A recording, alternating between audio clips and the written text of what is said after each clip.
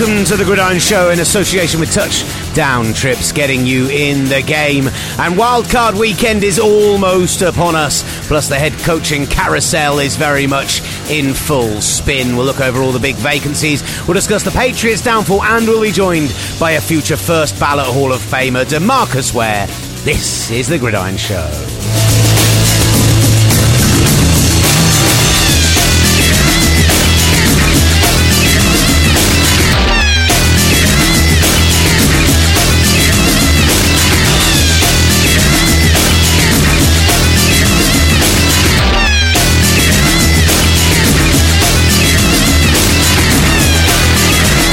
Welcome to the Gridiron Show in association with Touchdown Trips, getting you, yes you, Ollie Hunter. Yes. In the game. It's caught on. I like it. Yeah, Ben Mortimer and the team will be sorting you out all your trip needs, and when there is an announcement made by the London Games, I couldn't possibly say when that will be. Maybe keep an eye on my Twitter in the next day or so, and I'll be doing my usual of just pushing some information out into the world. It's that thing that you told me. Is that likely? There's three major bits of information that I've got to tell you, Ollie, but I'm not going to share any of it on the podcast right now. No, but you told me one thing. Did I? Yeah. Well, I can't remember which bit I told you. I'll just whisper in your ear. Okay, yeah, that's fine. Yep. Maybe to the last bit. But definitely that, but not necessarily that. Ooh. I tell you, that is very exciting. There was one other bit of information I told you on WhatsApp. You obviously didn't read it properly. Ollie not reading a message properly. #shocker. Ollie, a bit all over the place at the moment. So, yeah. Get ready to timecode this. The other thing I was going to tell you is that there's going to be games this season. Oh, yeah. Sorry. Yeah. That's fine. Yeah. So we'll just bleep out that one word where I say how many games it's going to be. You're listening that many? Yeah. So few. So many? You listen, so this is the Gridiron Show in association with Touchdown Trips, getting you in the game. Coming up on the show today, we're going to be previewing the four playoff games for this weekend: Panthers, Saints, Bills, Jags, Falcons, Rams, and Titans, Chiefs, probably in that order. And then we're going to be talking about the head coaching stuff. I've already sat down and basically chatted with Matt Sherry for what was meant to be 10 to 15 minutes and ended up being nearly 40 minutes. That's like any phone call with Matt Sherry. It really is. It just so happened you were recording and talking about football. It really is. All right, Graham. And really is. So we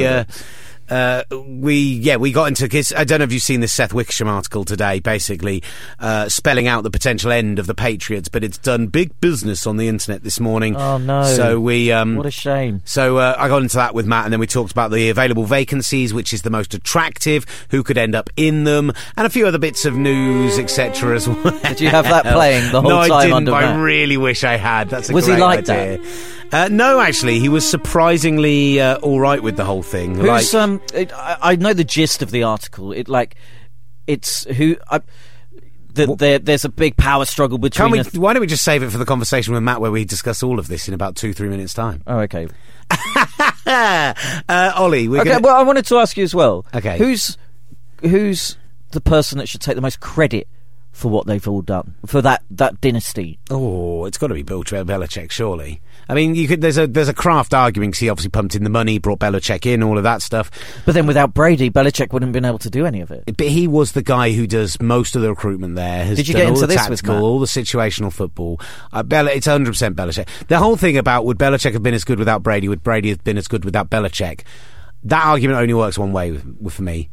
And it's proven by the fact that Bill Belichick went and found Jimmy Garoppolo where he did, and I think he would have found, if not Tom Brady, which was actually a bit of a lucky pick anyway, because he got him down in the 6th round, but had he not found Tom Brady when he did, I think the Patriots would have found their quarterback of the future. And let's not forget, they were on the cusp of a Super Bowl with the guy who was there before Brady anyway. Sure. I think Belichick, maybe not the same level of success, but would Belichick have 3-4 rings with the Patriots without Brady? I think so.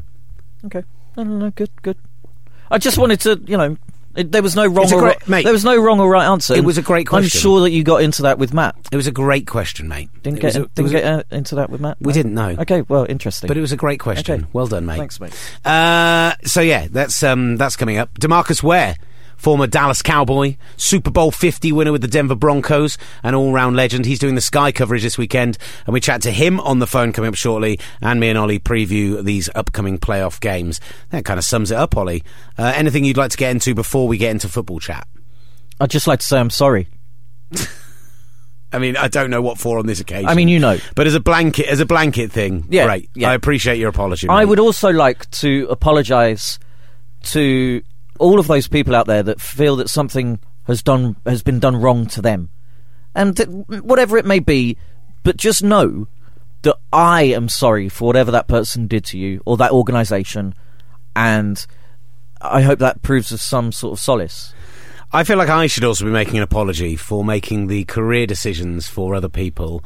Should you be saying this on this forum? I'm not sure. And okay, you're going for it. Yeah, I'm just going to apologise for just a blanket apology for everything I've done wrong, despite having done nothing wrong. We now know what this podcast is called. The Apology Podcast. Right, let's get into it with Matt Sherry, DeMarcus Ware coming up, and then we'll talk playoff football. Right, we will return to Ollie a bit later in the show and preview this weekend's 4 playoff games in some depth. And we've got DeMarcus Ware coming up shortly as well. But editor of Gridiron, Matthew Sherry, joins us now. Hello, Matthew. Hey, buddy. How's it going? Yeah, very well, mate. Thank you. Very well indeed. Pumped for Wildcard weekend, at least 50% of it. No, 75% of it. I'm pumped for 75% of Wildcard weekend.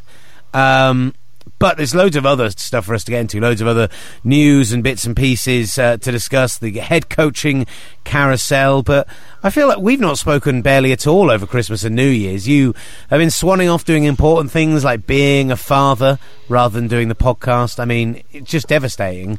So how have you been, mate? I've been good. We had a nice Christmas with the family, and then we went to Centre Parks for New Year, which was pretty cool. So it's been good times, and throughout those times I've often had an iPad on watching NFL or college football as well, so I'm fully up to date with everything. What's the Centre Parks New Year's look like?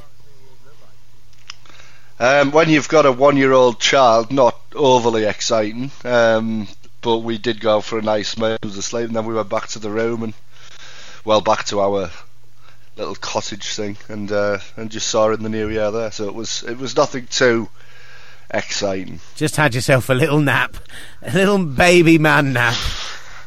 That's more you, Willie. You nap all the time. We know that. Yesterday we had John Jackson and our friend Ali came round to mine. We were watching Wrestle Kingdom 12, which is like the Japanese equivalent of WrestleMania, and we were watching it specifically for one match, which was happening at about 11 a.m. But they came round for when it started at like 8 a.m. We had some breakfast. I cooked up a nice breakfast for us. We had a couple of snacks, some hot drinks. It was lovely. Around about the start of the match that we'd been waiting 3 hours to watch, I fell fast asleep on the sofa for half an hour. Of course you did. With 2 close friends in the room. Ridiculous, man. You're the king of naps, aren't you? I have worked like something like 24 out of the last 25 days, so I am claiming that it's perfectly acceptable to behave as I did. Yeah, fair enough. If that's what you want to say, that's fine. Honestly, I could take a nap right now. I'm not lying. Of course you could. Of course you could. I went to see the first part of Harry Potter and the Cursed Child last night, which was great. But I didn't get in until very late, and then had to be in work early this morning. And now I've got to go to the theatre again tonight to see part 2. Is it 2? I didn't realise it was 2 parts. Yeah, it's a 2-parter, and you either go, like, if you go on the Saturday or the Sunday, you go to both parts in one day. So you go and see it like a matinee performance, then go off, have yourself some dinner and a couple of drinks, then go back in the evening. Or you can go over 2 nights, Thursday and Friday. So it's like 5 hours of live theatre. Yeah, fair play. I'm Is it good? Tired man. I would like to see it at some point. I won't go into too much detail because I know Ollie's going to have talked to me about this already because we're not recording this in order, pulling back the old curtain. But yeah, it's incredible. It's genuinely incredible. Like, to the point where about half an hour in I was like, yeah, I'm quite enjoying this, and then about an hour later I'm like, this is one of the greatest things I've ever seen. Fantastic. It was Sherry levels of hyperbole. We're going to talk about some of the news stories around and also talk about the latest on the NFL head coaching vacancies. But I know for a fact that you've read the Seth Wickersham article that's gone up on ESPN today. I know because you've done it while I sat here in silence and listened to you read it. Which is louder than it should be, I imagine. Much louder than it should be. Between the breathing, the typing and everything else, and Josh desperately FaceTiming you, between all of those things, it was surprisingly noisy. But it's obviously caught a lot of headlines this morning. I think it's something that we've discussed throughout the season, that everything didn't quite seem right there. I think there have been suggestions. I know that old Coward has been putting his oar in and claiming that he thinks that there are problems because Belichick wanted Garoppolo to stay around and potentially over Brady even. But this is really going in depth with the idea that the power struggle behind the Patriots' big three is real. Yes, I mean, I don't know whether we've discussed it on the podcast, but certainly we've all discussed this over the last few weeks, and it's basically exactly what I thought it was, which is the pressures have built up over this Guerrero stuff and the TB12 method coming out, and how a lot of the claims in that kind of don't mesh with an organisation's view, and I think that's what's created it.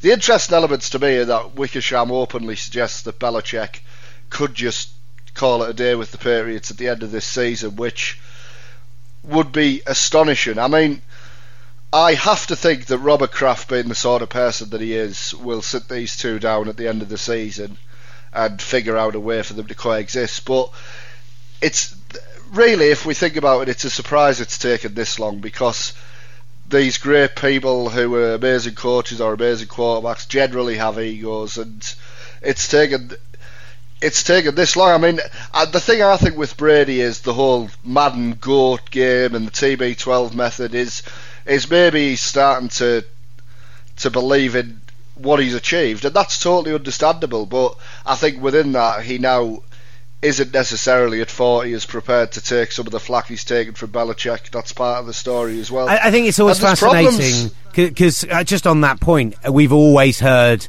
one of the positives of Brady and why he's so amazing is because of his willingness to be coached and his willingness to actually take that flack. And I'm not suggesting that that's suddenly completely gone out of the window, but certainly the relationship seems to have developed, and not in a way you'd want it to.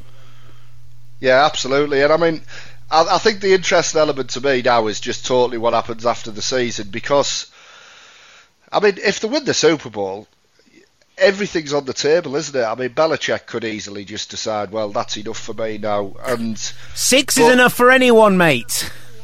Yeah, well, exactly. But, I mean, my best guess at this point would be the Kraft sits them down, they find some common ground within that at the end of the season, and then if I had to guess, I would say that Belichick coaches until Brady retires, and then decides whether the next guy, who I assume the draft this year, is a guy who they can move forward with. And if he is, I think Belichick would coach some additional years with that guy.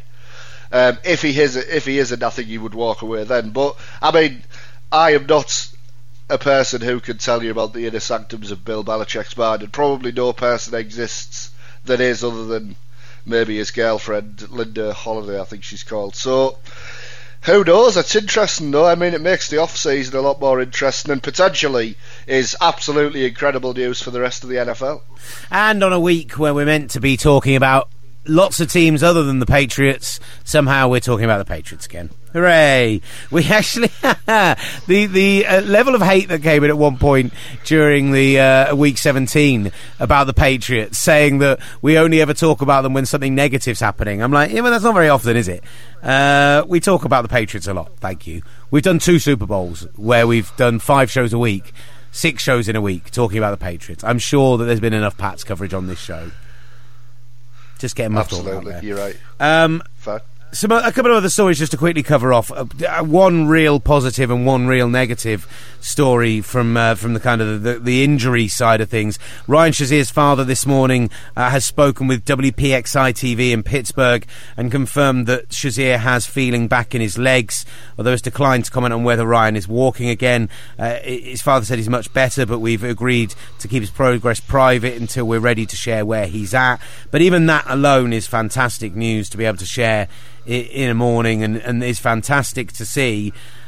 On the other side of it, Pete Carroll confirming that Cam Chancellor and Cliff Averill will find it hard to play football again. I mean, I have some fun on this podcast and on Twitter, etc., with the Seahawks and Seahawks fans and as a divisional rival, but that for me is one future Hall of Famer and one borderline future Hall of Famer, and if we're losing them from the league, then that's a real shame.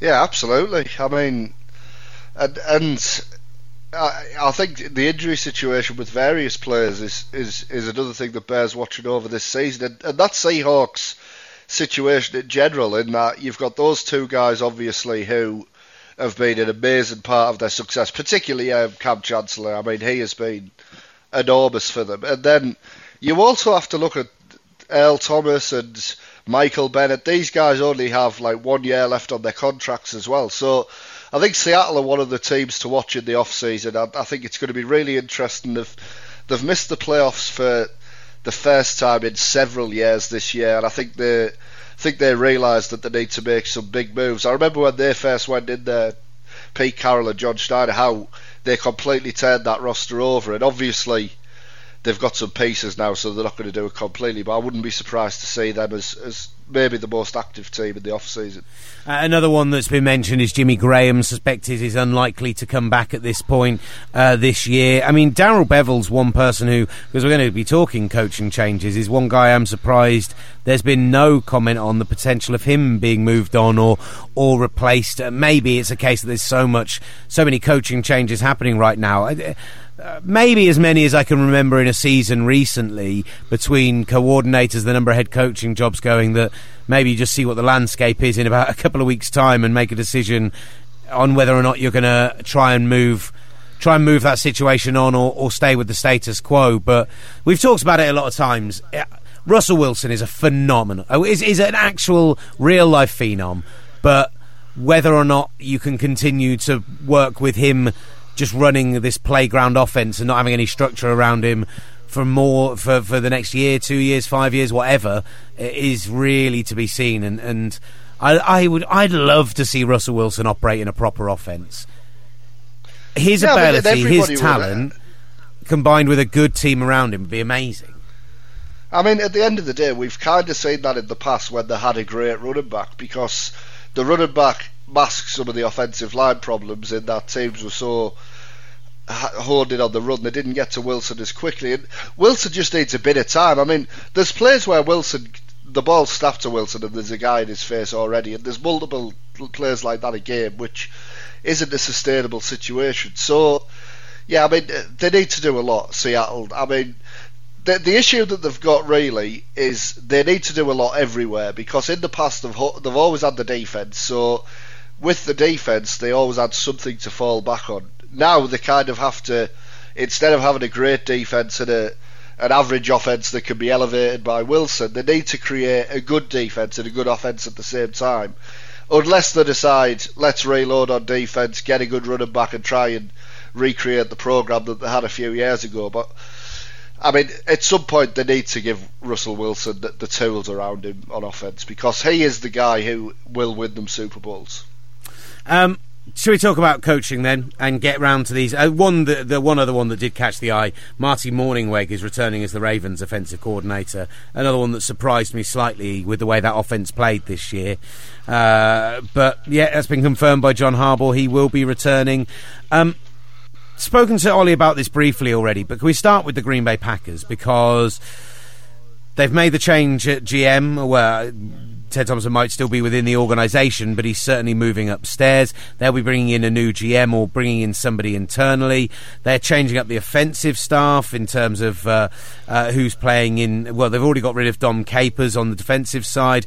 I believe that they're also letting Scott McCurley and Mike Trovac go. They're changing their offensive staff in terms of Edgar Bennett is being reassigned to another role. Alex Van Pelt will not return, the quarterback coach. A lot of changes. Mike McCarthy's still there, though. Yeah, and I mean, is it certain that Mike McCarthy stayed? Because I've assumed that, but then I've heard a few things saying it might not be. I mean, is he definitely stayed? The reports out of there are that he is the person making these calls on the staffing. He is the one suggesting that who needs to be moved on, who needs to be changed. I mean, I'm not sure he has that sway over Dom Capers or not, or whether that's come from above him, but certainly with the offensive changes, that's come from McCarthy, apparently. Yeah, I mean, he absolutely should have say over the coaching staff, but I just wonder what goes on with the dynamic in the personnel department. I mean, it's interesting, isn't it? I personally don't think Mike McCarthy was shined in anything like a good light this season. Not in the least. And I've never really thought he's a great coach. And it's difficult because, I mean, if I'm the Packers, I'm, after this story, putting in a call to Bill Belichick and said, look, are you going to leave at the end of the year? If you are, can you come coach Aaron Rodgers? Like, I mean, but the problem is, the Packers could have their pick of coaches, couldn't they? That's the thing. I mean, so I would like to see them completely clean house, and I would like to see Aaron Rodgers in a new offensive system, because I think that's half the problem. But yeah, I mean, it sounds like Mike McCarthy has won a little bit of an internal power struggle, and I imagine one of the next GM is one of the younger guys in there. I mean, you've got Wolf's son in the organisation, who if he doesn't take that job, you would choose. So yeah, it's interesting. I mean, the most interesting thing for me is who the hire as defensive coordinator. I mean, I'm making a call to Rex Ryan immediately. If they could get Rex Ryan in with Aaron Rodgers on offense, I think that they'd be formidable. Yeah, the guy, because Elliot Wolf is obviously the director of football operations and son of legendary GM around those parts, is one name to be considered. But apparently there's a lot of talk about Brian Kunst, who is Kunst. It's going to be a name that if he gets in the GM job, we're going to have to say a lot. Better get used to it. He is... they both interviewed for the 49ers job before Lynch got it last year, and for what I understand is Gutekunst was the one who impressed San Francisco a lot more, and Wolf is still very young, so people who have kind of nailed on the idea of Elliot Wolf being the de facto next GM there, Gutekunst is just the name I would really be paying attention to, and I wouldn't be surprised if they tried to hold off on Wolf for another kind of cycle and bring him in as the GM next time round. I think they've got a guy who's bought in as being there long term thanks to his family connections, etc. If they don't think he's ready yet, they do have someone else in house who another team was pretty much ready to hire until Shanahan and Lynch kind of put their oar in together. So that's the other one I would just really keep an eye on with the Packers. I would love to see Aaron Rodgers coached by somebody else and have that change and have the last 3, 4, 5 good years of his career played with a staff that are going to put a proper offense around him and be willing to sign free agents as well as draft and everything else that's not been done well in Green Bay, because we've seen it this year. The way that team collapsed when Aaron Rodgers went down was, for me, real clear evidence that it's not been well run. And the one Super Bowl that they won was kind of a miracle run to the Super Bowl. I mean, they had a load of injuries that year, and they just caught lightning in a bottle. And it wasn't like... there's only one season where Green Bay has been as dominant as they should be with Rodgers, and it was the year they finished 15-1. And obviously, even that year, they got beat by the Giants in Lambeau in the playoffs. So, I mean, you look at what the Patriots have done with Brady, and you compare it to Green Bay with Rodgers, and that, regardless of the argument as to who's better all time, etc., there's no argument really that those two quarterbacks are at the very least on the same level. So it's not been good enough. So if I'm a Green Bay fan, I think we've made steps in the right direction. I think Dom Capers was the main issue that needed resolving, but I'm also thinking in the back of my mind, is it enough in that? Should they completely have started with a whole new regime? I mean, Josh McDaniels would have made so much sense in Green Bay. I mean, I'd have loved to have seen Rodgers in that offense, but they could have had anybody. I mean, they probably. Do you think it's beyond the realms of possibility that the Green Bay Packers could have lured Nick Saban out of Alabama? If there's a team that's going to do it, I would have thought that Aaron Rodgers and the Packers is one. He needs it to be a mega offer if he's going to leave Bama, and that's the one that I think is a mega offer. And Nick Saban, if he had played on his competitive juices, surely wants to do something in the NFL, and that gives him a chance to do it. I mean, if Nick Saban went to Green Bay, they would be the favourites to win the NFC immediately, regardless of anything else that happened. So for me, I think the Packers need to look in their organisation and see just the sway that they have, and they have that because of number 12, and I'm just never going to be convinced that Mike McCarthy's the man to continue to lead it forward. There were some surprises when it came to the coaching side, in terms of coaches being safe. Marvin Lewis, Vance Joseph. We've kind of talked about a lot of those in some depth, and we will. There's plenty of the off-season to talk about them. So let's focus on the jobs that are there and are open, because a lot has happened since New Year's Day morning. Dave Gettleman was confirmed as the New York Giants' new new GM, and we'll be waiting to find out who the head coach is going to be there. And we reported in that New Year's Day, I think by the time we went through, we knew that Pagano and Jack Del Rio had gone. We were expecting Caldwell and Fox to go, and both did go, and Arians being confirmed as well. Of all of that, where would you like to start, Matt Sherry? We need to start with John Gruden, don't we? Yeah, I do. So we already knew that the Jack Del Rio situation had happened, and we knew that Jack Del Rio was almost never going to be fired unless it was going to be, unless they had somebody else in mind. I mean, he was the boyhood club of his. He was someone who actually they weren't that low on, as it were. We talk about people being high on people. They weren't that negative about Jack Del Rio, but they saw the opportunity to land a big white whale for a franchise who need desperately to keep the fan base on board while they've still got 2 years left in Oakland. They did it to an extent with Marshall Lynch at the beginning part of this season, but it got sour quite quickly. Bringing Gruden in, a guy who had a huge amount of success there, although they did trade him away, let's not forget, but that is one hire that's going to have the fan base at least excited. How convinced are we that Gruden, with this many years out of the game, though, is the right man to come in and still coach in the NFL? I could not be more convinced about it, and I've written it in my column for the next magazine that I sent you last night, Will. Listen, I think Gruden's the one that I definitely am going to read today, I promise. I hope you do. The one, for me, John Gruden's head coaching record stands up to any scrutiny. I mean, he did a great job with the Raiders, like a legitimately great job, and he had them on the Super Bowl track. They were, in his final season, one of the most controversial calls in NFL history, away from beating the Patriots and getting to the championship game.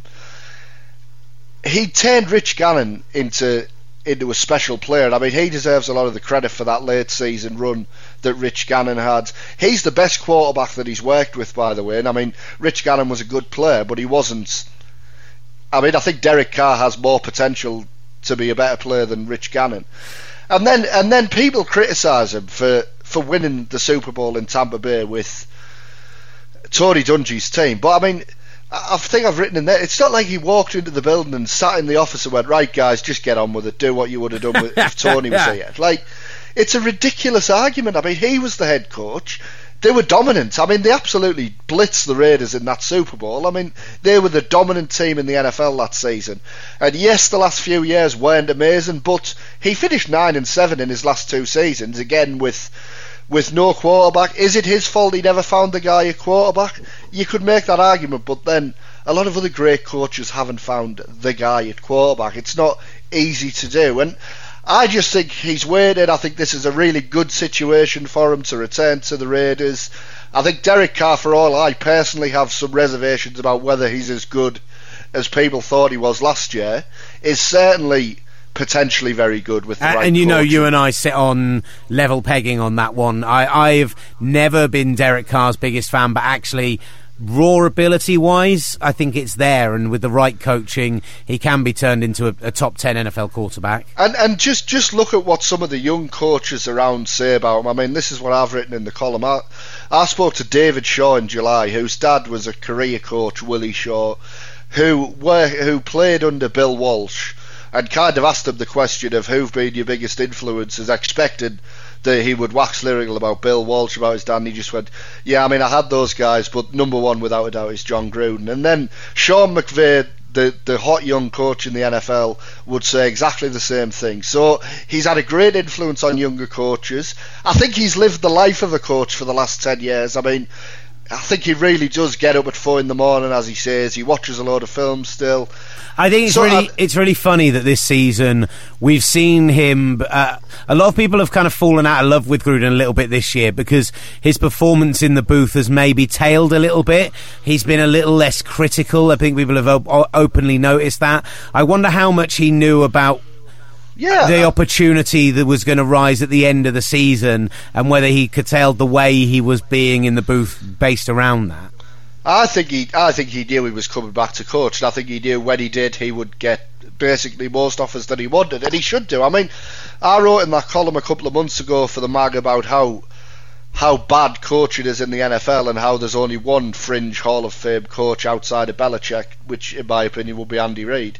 I think Gruden is immediately in that list. I mean, he has huge potential with the Raiders. I think even as a Patriots fan, I'm sick of how boring the AFC is, and maybe we'll be proven wrong on that in the next 3 weeks, but to have him there with Oakland in a really competitive division and as potentially a challenger for the Patriots, provided everything doesn't unravel after the season, I think it's very exciting. I think finally there's another coach in the AFC who could be across the sideline from Belichick and wouldn't be intimidated, and you would back schematically to beat him. I think it's easily the most exciting hire in recent memory, and I'd be really excited if I was a Raiders fan. And to boot, he's a really great character, the kind of character that you want in the league. I mean, I'm hoping that the Raiders come to London now so we get to interview him and all that, because it would be awesome. And listen, I think it's hugely exciting. I'm delighted that he's coming back. Let's look to the jobs that we don't know who's going to be landing in them then. And so I'm going to start off with Arizona, and first of all to obviously say Bruce Arians, incredibly emotional, his press conference. I'm in a way delighted for him. I mean, winning his last game, getting to go on 8-8 with a team that really never deserved to scrape to 8-8 after the quarterback went down and the way we saw them play in London. But Bruce Arians, a great guy. We're very lucky to spend 10 minutes with him last year at the Super Bowl, and hopefully we'll get an extended conversation with him at some point if he does move into the media. I mean, it will be my life goal to go and sit down with him at some point and do something more extended with him. I mean, it could open up perfectly. Get that guy in the Monday Night Football booth in place of John Gruden, and I think the whole world will be a better place.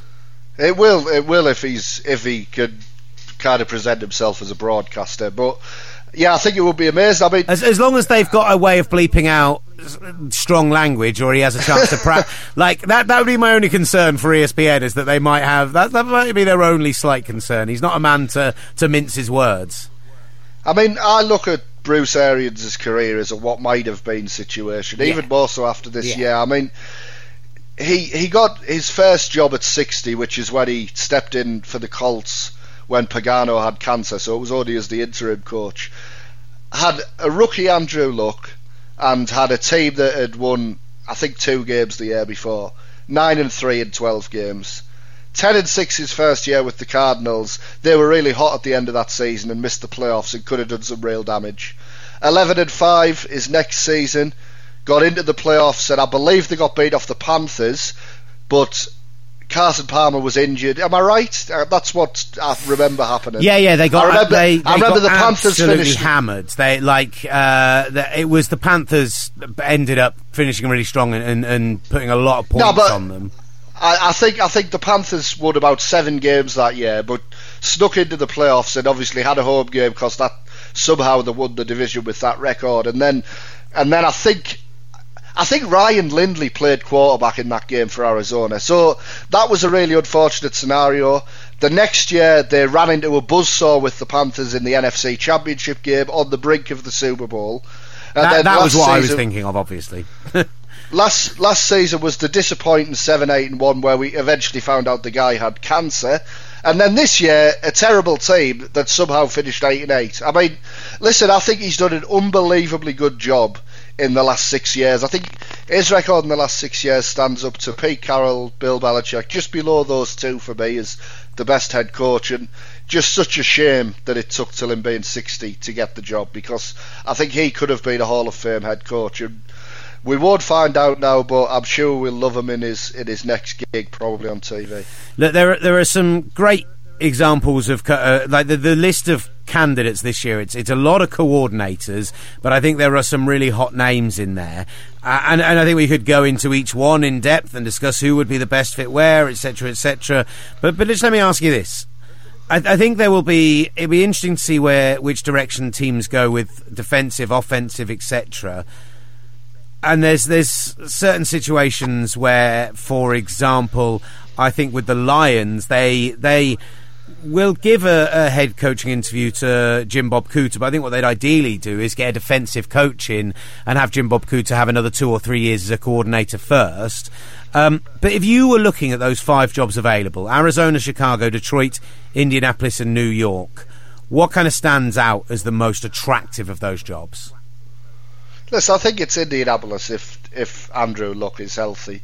I think the Tennessee job will come available next week and be really attractive as well, because, I mean, I've taken nothing from what Marcus Mariota is doing under that coaching staff. I think what's really interesting about that as well is you've got the two of the hottest of those hot head coaching candidates are the 2 coordinators we spoke about out of New England. Both of them have had interviews previously and not either fancied it or whatever it might have been, whatever the situation was. We've got, if the Titans job comes up as well, I believe this is right, Tennessee and Detroit, you've suddenly got 2 teams where there's a Patriots man in the front office, and absolutely, that's the situation that they want to walk into. Of course it is. I mean, I think Patricia is nailed on to get the Detroit job. I mean, I think that's what the speculation's been. I'd be intrigued by Patricia. I mean, I think people have the wrong impression of him as kind of a mini Belichick, because he's this really intelligent, zany guy, but he's actually known in that building to be one of the most personable coaches. The players absolutely love him. He's got a great rapport with players, which doesn't come across in media interviews, but that's the way they're coached over there. So I think his personality is very different to what people think it is, and I think he has a shot to be really good. He's done a great job with the Patriots defense this year as well. And McDaniels, I mean, I was just going to say, there's a lot of talk. Just to touch on the Lions, there is a lot of talk about Wilkes. There's a lot of talk about Vrabel as well. The Panthers and Texans defensive coordinators. Again, all similar kind of moulds. I'm not surprised to hear the other names flying around. Patricia definitely seems like the right one. Vrabel's interesting, but I mean, he was dreadful last year. I mean, as much as they lost a lot of players in Houston, the way that defence performed was a disgrace. I mean, but the one argument I would say, you mentioned this offensive and defensive thing. I don't think it matters at all. You need to find a head coach, not an offensive mind or a defensive mind. A head coach. A good head coach should be able to turn the hands to both sides of the ball and be able to get involved where necessary. And I think that was part of the piece I wrote a couple of months ago about how teams look for the wrong things in coaches. So if teams have seen that in Mike Vrabel, which is what they apparently have, then absolutely fine. Go ahead and hire him. I'm not bothered about his record as a defensive coordinator, but that's what I'm always interested to see. I mean, I think I've said to you, Will, what teams do, they're bad on offence, they hire an offensive guy, then they get bad on defence, they hire a defensive guy.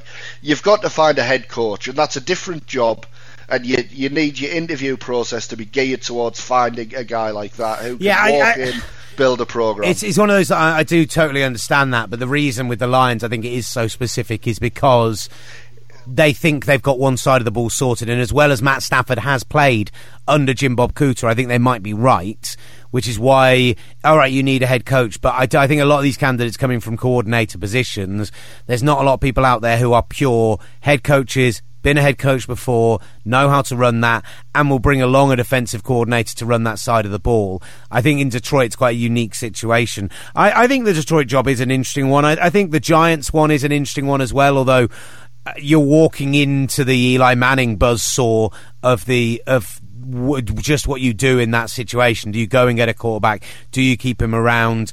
Gettleman, I think, has been an interesting hire, but I still think with the talent they've got on the defensive side of the ball and with the talent they've got at receiver between OBJ, Sterling Shepard and Evan Ingram, there is enough talent there to be excited about it. And it's a little bit like Arizona. You've got a great running back, you've got great pieces on the defensive side of the ball, you've got a pass rusher, you've got a backfield, but you've not got the quarterback anymore. So those are kind of two jobs where I think they are attractive if you think you can go and get a quarterback this year. And watch how seamlessly smooth this is. You'll never have noticed that Matt Sherry has gone from talking to us on a normal microphone to a landline. Hello, Matt. Hey.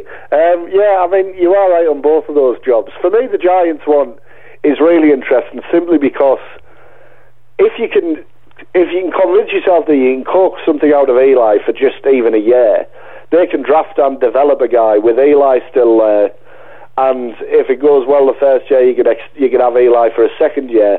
And I think his cap hits are like $16 and $17 million. So you can afford to carry both quite easily at the cost of a top-tier starting quarterback. So that makes that appealing alongside the fact that it's a big job. I mean, the Giants' job is one of the biggest jobs in the NFL. It's got a lot of prestige to it. So that one's the bigger of the two. I think the Cardinals' job is undermined by how good a job Arians did last season in that their draft status is a lot lower than you would think it would be for how that team was constructed last year. So I guess the only other one we've not really talked about is Chicago. Which is just one question, what do you think of Mitchell Trubisky? And I think the jury is still out. I mean, he was fine. I mean, for a rookie, he was good, I would say. I mean, I think there's promise there, but who knows? I mean, I think my feeling on Trubisky, and it could all change. He could prove me different. He could prove me wrong. I think what I see there is not the talent to be a top tier quarterback. However, does he look competent enough and with a good enough arm strength, etc., to run an offense where it's got a good run game and it's well structured and it's, could he be a nice bang average Alex Smithy, Andy Dalton, slightly above type quarterback? I think so. I don't think he's going to be a bad quarterback if he gets coached well. Just maybe not a top tier guy. The thing you'd say for him, he was much better in his rookie season than Jared Goff was last year, thrown to a terrible receiving core. I mean, their receivers are non-existent. So it's impossible to judge him, really. I mean, and there were some huge limitations in the offense in terms of what they allowed him to do. So, listen, I don't think you can learn a huge amount more about Mitchell Trubisky based on the tape this year because of how run-centric they were and how little they had him throw the ball. So that takes a better mind than mine to be able to look at that film and see whether they fancy it, I guess. Right, we've talked about all this stuff far longer than we'd intended to because it's a big, long podcast, Matt Sherry. We've still got to preview the weekend games and speak with DeMarcus Ware. So I will bid you adieu. Enjoy this weekend. I assume you are... We're week 17, we took maybe a little rest from Gridiron, but there'll be plenty of interaction on social media, so keep in touch with us throughout the games this weekend, and we'll be back at the start of next week. Brilliant. I'll speak to you then, buddy. Beautiful. Thank you, Sherry. Can I just say one final thing? Yeah, go on. Our Super Bowl party is free to attend this year thanks to some great sponsors called Red Zone Sports. Please just sign up on our website to come. I mean, only sign up if you are actually going to come is the main thing that I would say, but sign up on the website. It's completely free to attend. The same party that we put on every year without the £10 admission fee. It's going to be awesome. And actually, I say the same party. It's going to be amazingly better. I mean, we've got all kinds of new stuff there. You can buy merchandise on the night. You can place bets on the night. We're going to have cheerleaders there. We're going to have all kinds there. And we're working on some other awesome things that'll make it even better. So it's going to be amazing. So absolutely delighted to be joined on the show now by a member of the 2000s or decade team, a Super Bowl winner with the Denver Broncos at Super Bowl 50, a long-time Dallas Cowboy as well, and he owns all sorts of records for that franchise. For my money, a first ballot Hall of Famer. He's part of the Sky coverage this weekend. DeMarcus Ware joins us now. Well, afternoon to you, DeMarcus. Thank you for taking the time out to speak with us. Thank you guys for inviting me on. It's funny, actually, we were speaking just a couple of weeks ago with Malik Jackson, and we realised the last time we'd spoken with him was in the locker room back in San Francisco. And then when the guy said you were coming over this weekend, I realised that the last time we spoke with you was in the locker room in San Francisco. So we just need to get Derek Wolfe on the phone and Von Miller, and we'll have that whole line of it on. Exactly. Phone everybody here right now. Let me ask you, DeMarcus, how's retirement from the NFL been suiting you? It's been going good, man. And get to spend some time with the kids now and be a dad, but also now get to do a little broadcast and talk about football and not have to beat quarterbacks up. Has it just been the broadcast side, or have you been keeping your hand in football either on a personal level or been getting involved with any of the teams or anything?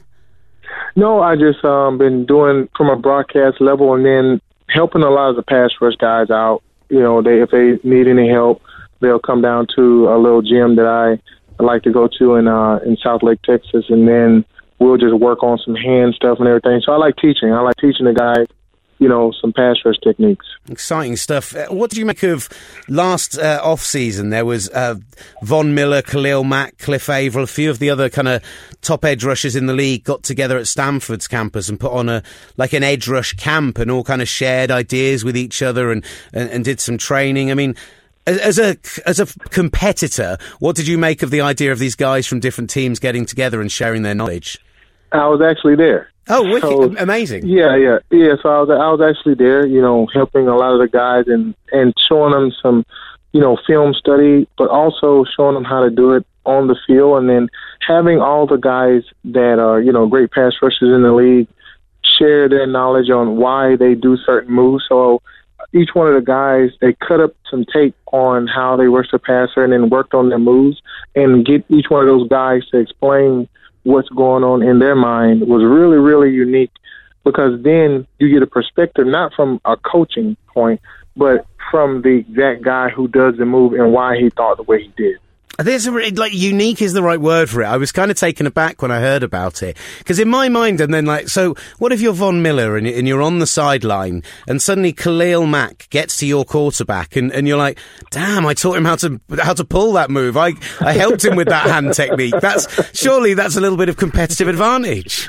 Oh, the thing is, I think it can be a competitive advantage, but the thing is, if you're a good player, you're a good player and you can't be stopped. And all those guys there are one of those players that they can impact games to a level to where, when they're getting the sacks or getting, sacks in general and turning the football over, they're going to make plays regardless of whatever situation that they're in. And that camp was really good for them. That's really cool. What did you make of Von's claim as well that he thinks a player, and specifically that he could do it, could have a 30-sack season? Is that something that you think is possible in the modern NFL? I think it can, because now the NFL is starting to become not a run league, but a passing league, to where they're passing the ball a lot more. So that means that you can rush the passer a lot more, but the quarterbacks are getting off of that football and they're protecting the quarterback. So I think you can get 30 sacks in this league, but you can't miss any. And I see a lot of the guys, what happens is they'll get there maybe just in the nick of time, or they'll miss the sack and it's over. So you can't miss any. You can't make any mistakes if you're going to try to get to 30 sacks. So what you're saying is, if DeMarcus Ware was starting in the league now, then 138.5 sacks is nothing compared to what you'd manage with quarterbacks passing the ball even more. Exactly. I think that, instead of getting 20 sacks, I tack on 10 more and being able to get 30. But I think it can happen. What have you made of that Denver defense? Obviously, since you've left there with Vance Joseph this season, statistically it's underperformed from where it was. I mean, they've had to transition a little bit in terms of the scheme. But what have you seen as being behind them falling off a little bit this season? But the thing is, when you have changes with maybe a head coach, you have changes with some of the players like TJ Ward, or me not being there, or with the offensive line, certain guys are changing around. So you have to it's a team sport. There's 11 guys out there playing, and it's how fast all those guys in the off season and during the season build that camaraderie with each other to play football games. And sometimes people can be on the same page, sometimes people can not be on the same page, and that takes time. But I know that it's going to be with more experience, there's going to be a lot more progression, and they're going to be a better team this year. DeMarcus, a man, the aforementioned Malik Jackson, who we just spoke about, since he's moved to Jacksonville, a slight change in position on that line for him, and he's had an incredible season so far this season, 8 sacks. Is that something that you expected from him when he moved away from Denver, and he would be so prolific in that respect, in that aspect? I think Malik was going to excel because when he was with the Broncos, he had more sacks than that, and he was at a 3-4 tackle, meaning half of the time you have the 2 gap, meaning you have to play the run, and then you try to get to the quarterback. But in his position right now, he's a nose tackle or a regular tackle to where he can rush the passer more. He's more into the pass rush position, and he can, make more plays, and he's an athletic guy like that, so he's in a perfect position. I mean, that Jacksonville defence, it'll be live on Sky and on TalkSport 2 this Sunday night going up against the Bills, but, leading the league in sacks, setting all sorts of franchise records. So Calais and Malik and a bunch of players set their own personal career records. How impressed have you been with that defensive front? When they got, Calais Campbell, and I knew Malik was going down there, and the other cast that they have, I knew that their defensive line was going to be great, but you got to think about Ramsey and the cornerback core that they have down there. I'm just like, this right here is one of those defenses that, they are the best in the league, and they've been a catalyst for their team to get to where they are right now. And, defense wins championships, and that's what it's about. You definitely know that as well. I want to say, DeMarcus, I'll let you tell Calais and Malik that those sacks were coverage sacks. I'm not going to take that job. Hey, I'll tell them that and make them more pissed off right now, and they'll probably do really well this game. I also want to ask you about a namesake and a guy who's now rushing the passer in one of your former haunts, DeMarcus Lawrence. A real breakout season for him this year. Mm-hmm. Oh, yeah. And I think he should hopefully be sticking around there and being paid big as well. How impressed have you been with him this year, and what do you think has led to his ascension? I think as a pass rusher, usually your second and your third year, that's usually your breakout year, and you start to figure out that it's not just about athleticism, it's about playing the chess match, what the tackles are giving you, but also how they're going to attack you in all situations, and you become a smarter pass rusher and how to get things done, and I can see that's what he's doing. And just talking to him, he's one of those guys where he's willing to learn, and he's learned so much, and now that experience is showing out there on the football field. It's not a bad person to be learning off either. Yeah. The sack leader of your team, the historic. Looking forward to the games this weekend. We've obviously mentioned the Jags this weekend. We've also got the Falcons Rams game on, and I know it's a little bit more internal than you were looking, but we've just been discussing that Rams game, and Aaron Donald on that line. He's going to be going up against 2 backup guards this weekend. That makes me feel like the Falcons have no hope. You know what? The thing is, you got to think about Wade's defense. I've played in Wade's defense for almost 8 years, and having the opportunity to see how well that defense is excelling. And then it starts with Aaron Donald. He can be, Defensive Player of the Year this year, and he's been that guy that's been a catalyst for them, that's getting that pressure. But then you got to look at the whole other supporting cast that they have over there. You got freaking Goff, you got Gurley, that's, moving the chains and keeping them off the field and then scoring a lot of points. So now they have to pass the football. And what Wade Phillips does very well is he blitz those teams. And, Atlanta's going to have some problems when they play. It's interesting you mentioned Wade, because I was going to ask about just that, because everyone's talking about Sean McVay for Coach of the Year, but it's great that you can go in there, initiate your offensive scheme and really focus on that side of the ball when you're able to bring in maybe the best defensive coordinator in the NFL over the last 10, 15 years. And that's what experience. I think they did the perfect thing with McVay coming in, being dynamic, being able to create a lot of plays for, Gurley and Goff, but also, with, Cooper Kupp being there. I mean, all those guys. And then you bring in Whitworth, the left tackle, that's going to make sure the offensive lineman's right. And then you bring in Wade, who's a dynamic guy. You have a lot of dynamic players, which is Quinn and Donald, and guys that can make a lot of plays. And then they can open it up on defense as well. So I think it's a two-headed monster with McVay and Wade. Now, I just very final question for you, DeMarcus. We'll let you get off and get rested up, ready for this weekend and being on over the next couple of nights. You said defence wins championships. If you had to pick out one of these 12 teams right now ahead of this weekend to go to Minnesota and go all the way, who would be your pick?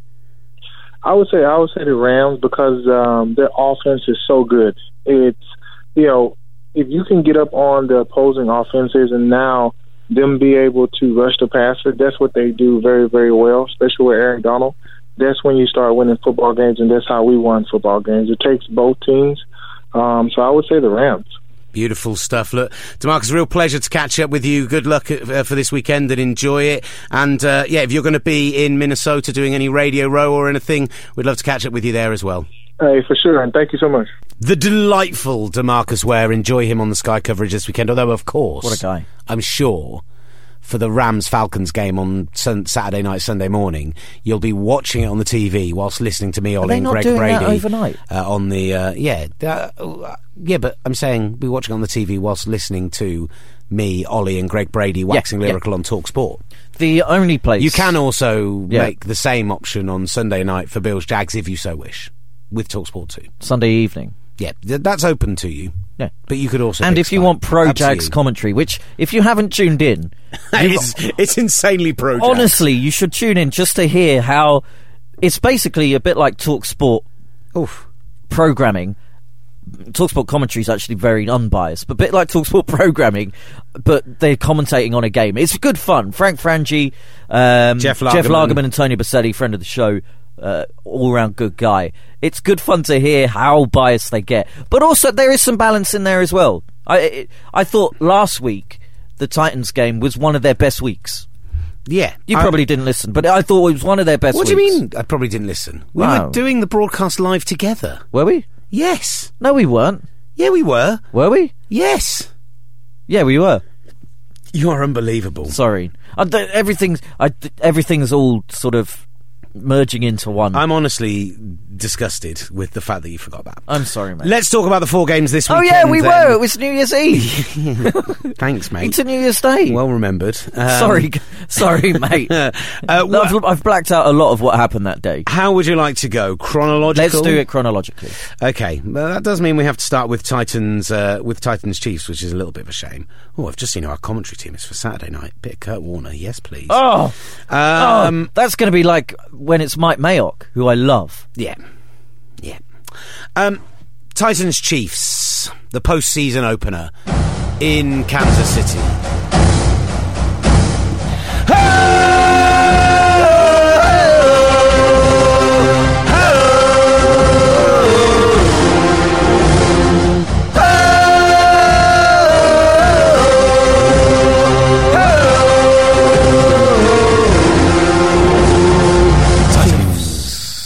I just wanted to make sure that there was a little bit of unbiased there, because we're not playing any Titans. That was a bit like rock, paper, scissors. Because you and I could have gone totally different ways. We couldn't have done anything.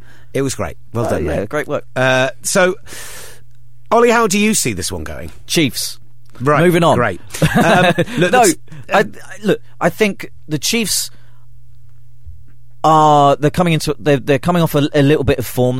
They've rested some of their bigger players. Kareem Hunt only played one snap, scored a touchdown off it last week. Alex Smith is going to come back. He's going to be refreshed. It's like many of their stars, Travis Kelce included, have had a bye week, and they're coming back, and they're facing a team in the Titans that aren't really cohesive. They've got a great kicker in Ryan Suckup.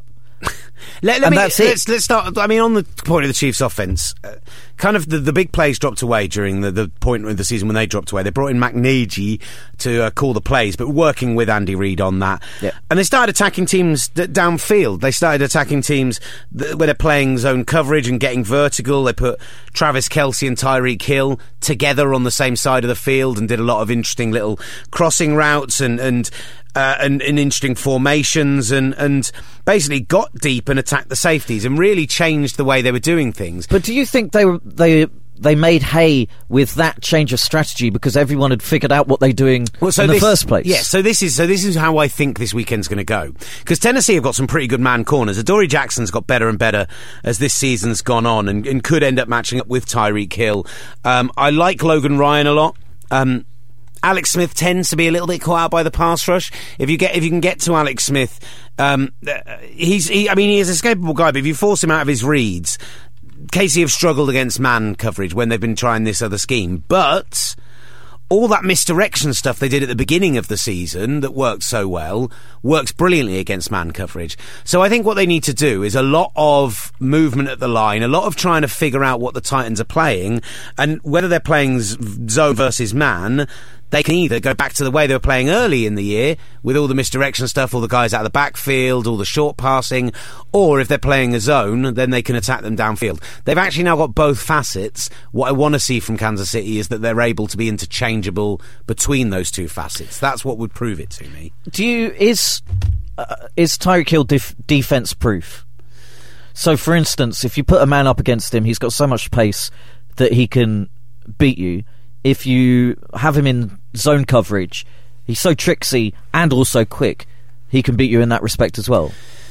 Yeah, I think that they've got really good skill position players. Kareem Hunt, I know, fell off a cliff a little bit, but I think that was more scheme based than his performance. Tyreek Hill is, he looked like just a gadget player, but has proven to be more than that. Travis Kelce is one of the best tight ends in the league. I think they've got it all. I really do. It's just whether they're going to scheme it right. And I can imagine the Chiefs coming out and going up early, big, because they're very good at scheming the first few series where they've got a pre-planned playbook. It's how they perform beyond that. I think for the Titans, there's going to be no DeMarcus Murray this weekend. They're desperately going to want to kind of power running, pound the rock. The Chiefs have been a little bit light and a little bit inconsistent against the run. They play a lot of like 3 safety stuff, so relying on the linemen to do their job, not taking a lot of backup from the linebackers. But the problem for the Titans is that they do the kind of same thing the Panthers do, all those kind of heavy set lines, and it's really obvious they're going to run the ball. And again, I think as long as the Chiefs react to what the Titans are doing, they've got more talent. So if they see they're really obviously going to run the ball and they load the box, that's a problem. But if the Titans say go 3 wide outs and then run a draw play or a misdirection play, I think that's where the Chiefs, they could pick up some big chunk yardage, and that might be... I really heavily fancy the Chiefs in this. I don't really like the run game of the Titans. I think their numbers are really inflated by a couple of 75-yard, 80-yard runs throughout the season that have really helped boost their numbers. I fancy the Chiefs in a big way, unfortunately. Are you worried about Delaney Walker's form? 2 big drops in the end zone last week against the Jags. He hasn't really looked himself for the last 3 or 4 weeks. He'd still be my guy. That's the thing. I mean, I think when it comes to big play or big games, the last game aside, you'd expect him to come up big. But those 2 drops, one of them was kind of difficult, but the other one, over the shoulder, was a catch that he'd make all day earlier on in the season and the entirety of last season. I think Mariota has been really inconsistency, and they lack speed at wide receiver. And Delaney Walker, actually, for a bigger, older guy, does have a bit of downfield speed. He can get open later in downs, which is rare for a guy of his size or his age. I think he's got to be, to an extent, their go-to. But I don't see... in fact, this is how I feel about all 4 games this weekend. Spoiler warning, I'm going to pick every single home team. Yeah. If the fixtures were reversed and the home teams were all playing on the road, I think I'd still pick the same 4 winners. I'd pick all 4 road teams, because I really think the matchups in all of these games favour one team heavily, regardless of who's home or away. I would flip Saints and Panthers. That's the one that I'm kind of touch and go on, but the Saints have won in Carolina this year already. That is true. And I think it's a bugbear. But that was right at the beginning of the season. It was the start of their Saints renaissance. The Panthers weren't who they were. They were confused on offense. The renaissance. Yeah, exactly. I think, as we saw when we went to Carolina, when they smashed Miami, when they smashed the Packers, the Panthers are a different prospect on their home field. But yeah, I've it's a bit of a spoiler alert. I've got the Saints later on, but Yeah. Let's move on. We've both got the Chiefs in this. Let's move on to the next game along. Let's talk Falcons Rams. I think the Falcons D have improved massively over the year, and I think they've got a very quick defense. What I find really fascinating about this game is that you've got Matt LaFleur, the former Atlanta quarterbacks coach, is now in LA as an assistant, and I think that's two things really interesting. What is he going to tell Wade Phillips about Matt Ryan and about the Falcons offense that's going to help Wade Phillips to scheme for the Falcons? But also he knows what that defense plays like. The defense hasn't really changed from last year, whereas the offense has to an extent. They've got this brilliant designed offense. They don't spread the ball around a lot. They tend to keep the wide receivers in bunched, condensed formations, and then create space with those, just like they did in Washington up until last year. Lots of route combinations, releases, put the D on their back foot, and then all those screen game. Todd Gurley in the screen game is so sexy. And I just think the problem for the Falcons D is that they've got mid-level players like Deion Jones et al. Who are so quick and so fast to the ball, but they could be fooled in a big way by the Rams. And what they have to do is be incredibly patient and incredibly professional, not bite on the play designs, because when they do then change later in the down, they're suddenly going to find big holes. And what I think you're going to find is a bunch of Rams plays where they're going to find Gurley on a screen, Cup short, find those guys just over the middle, and they're just going to be in tons of space within 5 or 6 yards of the line and be able to break off big plays. I really, really think the Rams are set up to beat the Falcons. It's very difficult to play man against what the Rams do, and so the Falcons play that cover 3 zone they play in Seattle. Do you remember what the Rams did to Seattle in Week 16? Absolutely. There's more talent on the Falcons' defence because they don't have the injury problems that Seattle did, but I think that's a real problem. Are you worried at all about the Rams' run defence? Because they, if you go off statistics-wise, they're 28th in the league compared to Atlanta, who are 9th in the league. So Atlanta do have Devontae Freeman, who is exceptional, and especially when he's breaking tackles. Tevin Coleman on the old matchups is great catching the ball when they're run plays anyway. So is that how the Falcons are going to beat this Rams team? Here's the problem, what I'm asking. is I think Mark Barron's back this weekend, and actually Mark Barron and Alec Ogletree are set up with the kind of hybrid coverages that the Rams play. They are set up to beat Coleman and Freeman almost better than any other linebacking pairing in the league. Say them and then the Panthers. I'll tell you what, Ogletree I've been really impressed with. The way he moves from line of scrimmage, or where the play is, to the touchline, and the speed that he does it is exceptional. He's really unsung, I think, this season. Here's the thing with the Falcons: if they're going to win this weekend, they're going to have to get the big plays going that they've been close on, but not quite there. The Julio Jones completions that we've seen time and time again, those have been where the issues have really sat on the offense, and they need to get that going. When you talk about the other side of the ball, we talked about Mark Barron and Alec Ogletree. Aaron Donald is going to be going up against a backup guard in Ben Garland from his 3 technique. Andy Levitre is still missing at left guard. I think that's going to be a massive issue for Atlanta as well, but we'll ask DeMarcus Ware about that. Who have you got? Falcons, Rams? I'm taking the Rams. I'm taking the Rams. Yeah. Bills, Jags. Pre-season, we were lumping in the Bills in the bottom 5 rosters in the NFL. There was almost as much question if they were tanking as much as the Jets were. Now they're in the playoffs, but their numbers, minus 57-point differential. Wow. They look like a 6-10 team on paper. I think Sean McDermott deserves a huge amount of love for what they've achieved, but surely there's enough talent in Jacksonville to end the fairy tale. I think so. The appetite for this playoff game in Jacksonville is huge. They've expanded their stadium. Well, they've been allowed to sell a load more tickets, so 69,000 people are going to be there. Blake Bortles, I think, has got his really, really bad game out of the way, and the Bills' defense is, I don't think, anywhere near as good as the Titans' defense. I think that's a big question. Bortles had a great 3-week stretch, but the last 2 weeks have been, let's say, erratic, to be kind. You see, they did hide Bortles in some games. Things like the Steelers game, turn the ball over. Tyrell Taylor despite not being the most dynamic of quarterbacks, doesn't give the ball away a lot. I think the big thing is Jags cutting out their mistakes. Like against the Titans, you have a wide receiver fumbling, you have a special teams cock-up, you know, bad interceptions on first and second down where you didn't need to force the throw in.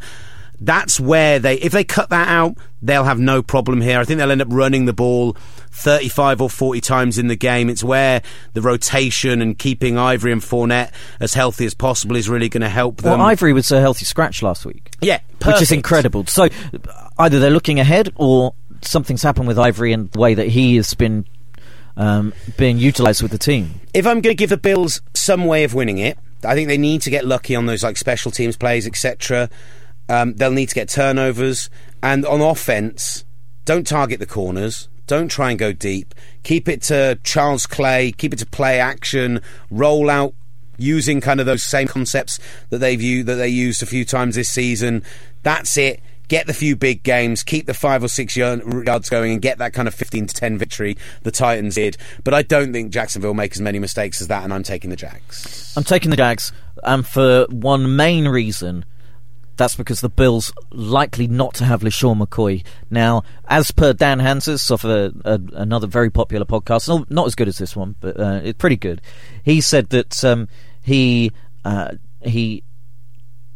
suited up for practice on Thursday. We're obviously going to wait for the Friday injury report, but he did not partake in practice. So I'm worried that without him, their lead rusher or their main running back is bowling ball Mike Talbot. And Patrick DeMarco at fullback, the former Falcons Super Bowl runner-up. If there's no LeSean McCoy and Jacksonville don't blow them out, that'd be disgusting. Yeah. So I'm taking the Jags, and I think it will be. But big. He is talking about playing in the last couple of days. That's been his noise, and he's been limited in practice. So did not practice. I'm looking at the injury report right now. Wednesday did not practice. Thursday did not practice. Friday, go and check for yourselves. If he did not practice, he said on Thursday that the ankle injury wasn't as bad as he said, and he expected to go on Sunday. I mean, touch wood, because I want to see a better game. But it won't be without LeSean McCoy. Not a good game of football. Yeah. Panthers Saints is a good game of football. Oh, whoa! But okay, the Saints have beaten them twice this season already. I don't buy into this. It's really hard to beat a team 3 times in a season nonsense. Chip on the shoulder or not. The Panthers have got this real boom or bust offense. If you look back on their biggest days on offense, they've involved like big individual plays. Like against Miami when we saw them, they had 2 runs of 70 plus yards in that game, one of which came from Cam Newton. Yep. They did it against the Falcons as well, where Cam had 59 yards against the Falcons, while the rest of the team had less than half of that. I just don't trust the Panthers offense to move the ball on the Saints. What's funny about the Saints is early in the season they were making a lot of big plays, interceptions, sacks, and they looked really dynamic. And instead they've kind of turned into the Vikings in the latter part of the season. Got a lot simpler, but just done the big things right. Mm-hmm. The linebackers have stepped up. They've executed well. It's a time of possession game in a massive way. Whoever runs the ball better should win this one, and I think that's going to be the Saints. I think the Saints will do what they need to do. Devin Funchess did not practice Wednesday and Thursday. He's the only thing that they have really on offense for Cam Newton to inaccurately throw to. I think is it Demarius Byrd? I think it's Demarius Byrd, who had a couple of good games recently. Is their only other option, which is damning to say the least. Apart from Christian McCaffrey, and he can't get anything going on the ground. Jonathan Stewart has been anonymous over the last couple of weeks. And Cam Jordan is one of the best run stuffers and pass rushers in the league. I love Cam Jordan much. Do you know what? It's ever since we spoke to him at last year's Super Bowl that he's just been awesome. Unbelievable man crush on that man. Great guy. The one match I'm really excited about seeing is the Panthers D-line against the Saints O-line. I think that's a really good matchup. 2 really good units this season. And the way the Panthers have changed to being like an edge blitzing team this year versus, remember when they went to the Super Bowl 2 years ago, they basically never blitzed and just brought those 2 big defensive tackles down the middle, collapsed the pocket. You know, Coney Ealy getting 2 sacks in a game was a shock because they just didn't get to the quarterback that much, but they put a lot of pressure on. It's changed a bit, and I think that's a really interesting matchup, but I still think the matchup suits the Saints better, and that's why I've gone the full home team sweep for this weekend. Yeah, I think I have as well. Saints for me too. Beautiful stuff. Right, it's been a very long podcast already, so we'll wrap. Thanks, Ollie. Thanks, man. I've got to go to work. Really enjoyed it. You get off to work. Any final thoughts before you do so? I'll tell you how Potter was on the next podcast. Oh yeah. Are you going to see the second half tonight? Second half is tonight. First half do you was book last night. do you book both at the same time? Or Yeah. So you either book for Thursday, Friday, 2 on Saturday or 2 on Sunday. So they do a matinee and an evening performance Saturday, Sunday. So you get to... I'd rather have seen it that way because you're left on a real cliffhanger at the end of the first part. No. Now no you're really spoilers. looking forward to it. Yeah, there is that. No, I think it's great because you get to go away, you get to think about it, and then you've got something else to look forward to. See, I love the idea that you finish the matinee, you go for dinner, maybe if you go as a group as well, not just a couple, but like 4 or 5 of you. Little chat about it. Go to the pub, few beers, pontificate on what's going to happen in the second half. Never a few beers. Because you'll need to go for a pee. A few gin and tonics. Gin and tonic, better. Cider. Different drinks for different occasions. Cider, yeah. Very good. Just, and then come back and then get to see the second half. A little libated, a little ready to go. Yeah. Be exciting. Do you know what's a great little place to go West End-wise pre-theatre? Go on. Spaghetti Hut. Spaghetti Hut? Yeah. Or the Spaghetti House. It might be Spaghetti House. Is it Spaghetti Hut or Spaghetti House? I think it's Spaghetti House. Because I need to find somewhere to go for dinner tonight. It's nice, light pasta. Obviously, spaghetti. They do a really nice king prawn and chili spaghetti. Now you're talking really my light, language. really lovely. Honest, trust, bruv. Right. Thank you very much for listening, everyone. I hope you enjoyed DeMarcus Ware as much as we did. He'll be brilliant on Sky this weekend. He was really good fun. I hope you enjoyed Matt Sherry more than I did. Because he's great anyway. And Ollie Hunter is obviously a delight. Thanks, mate. Thank you very much for listening. See you next week. Playoff football! This has been The Gridiron Show. In association with Touchdown Trips. Getting you. Yeah, yes, you. Yes, you. Yes, you. You in the game. Yes, you. Touchdown Trips. Getting you in the game. And you. Yes, you. You. You.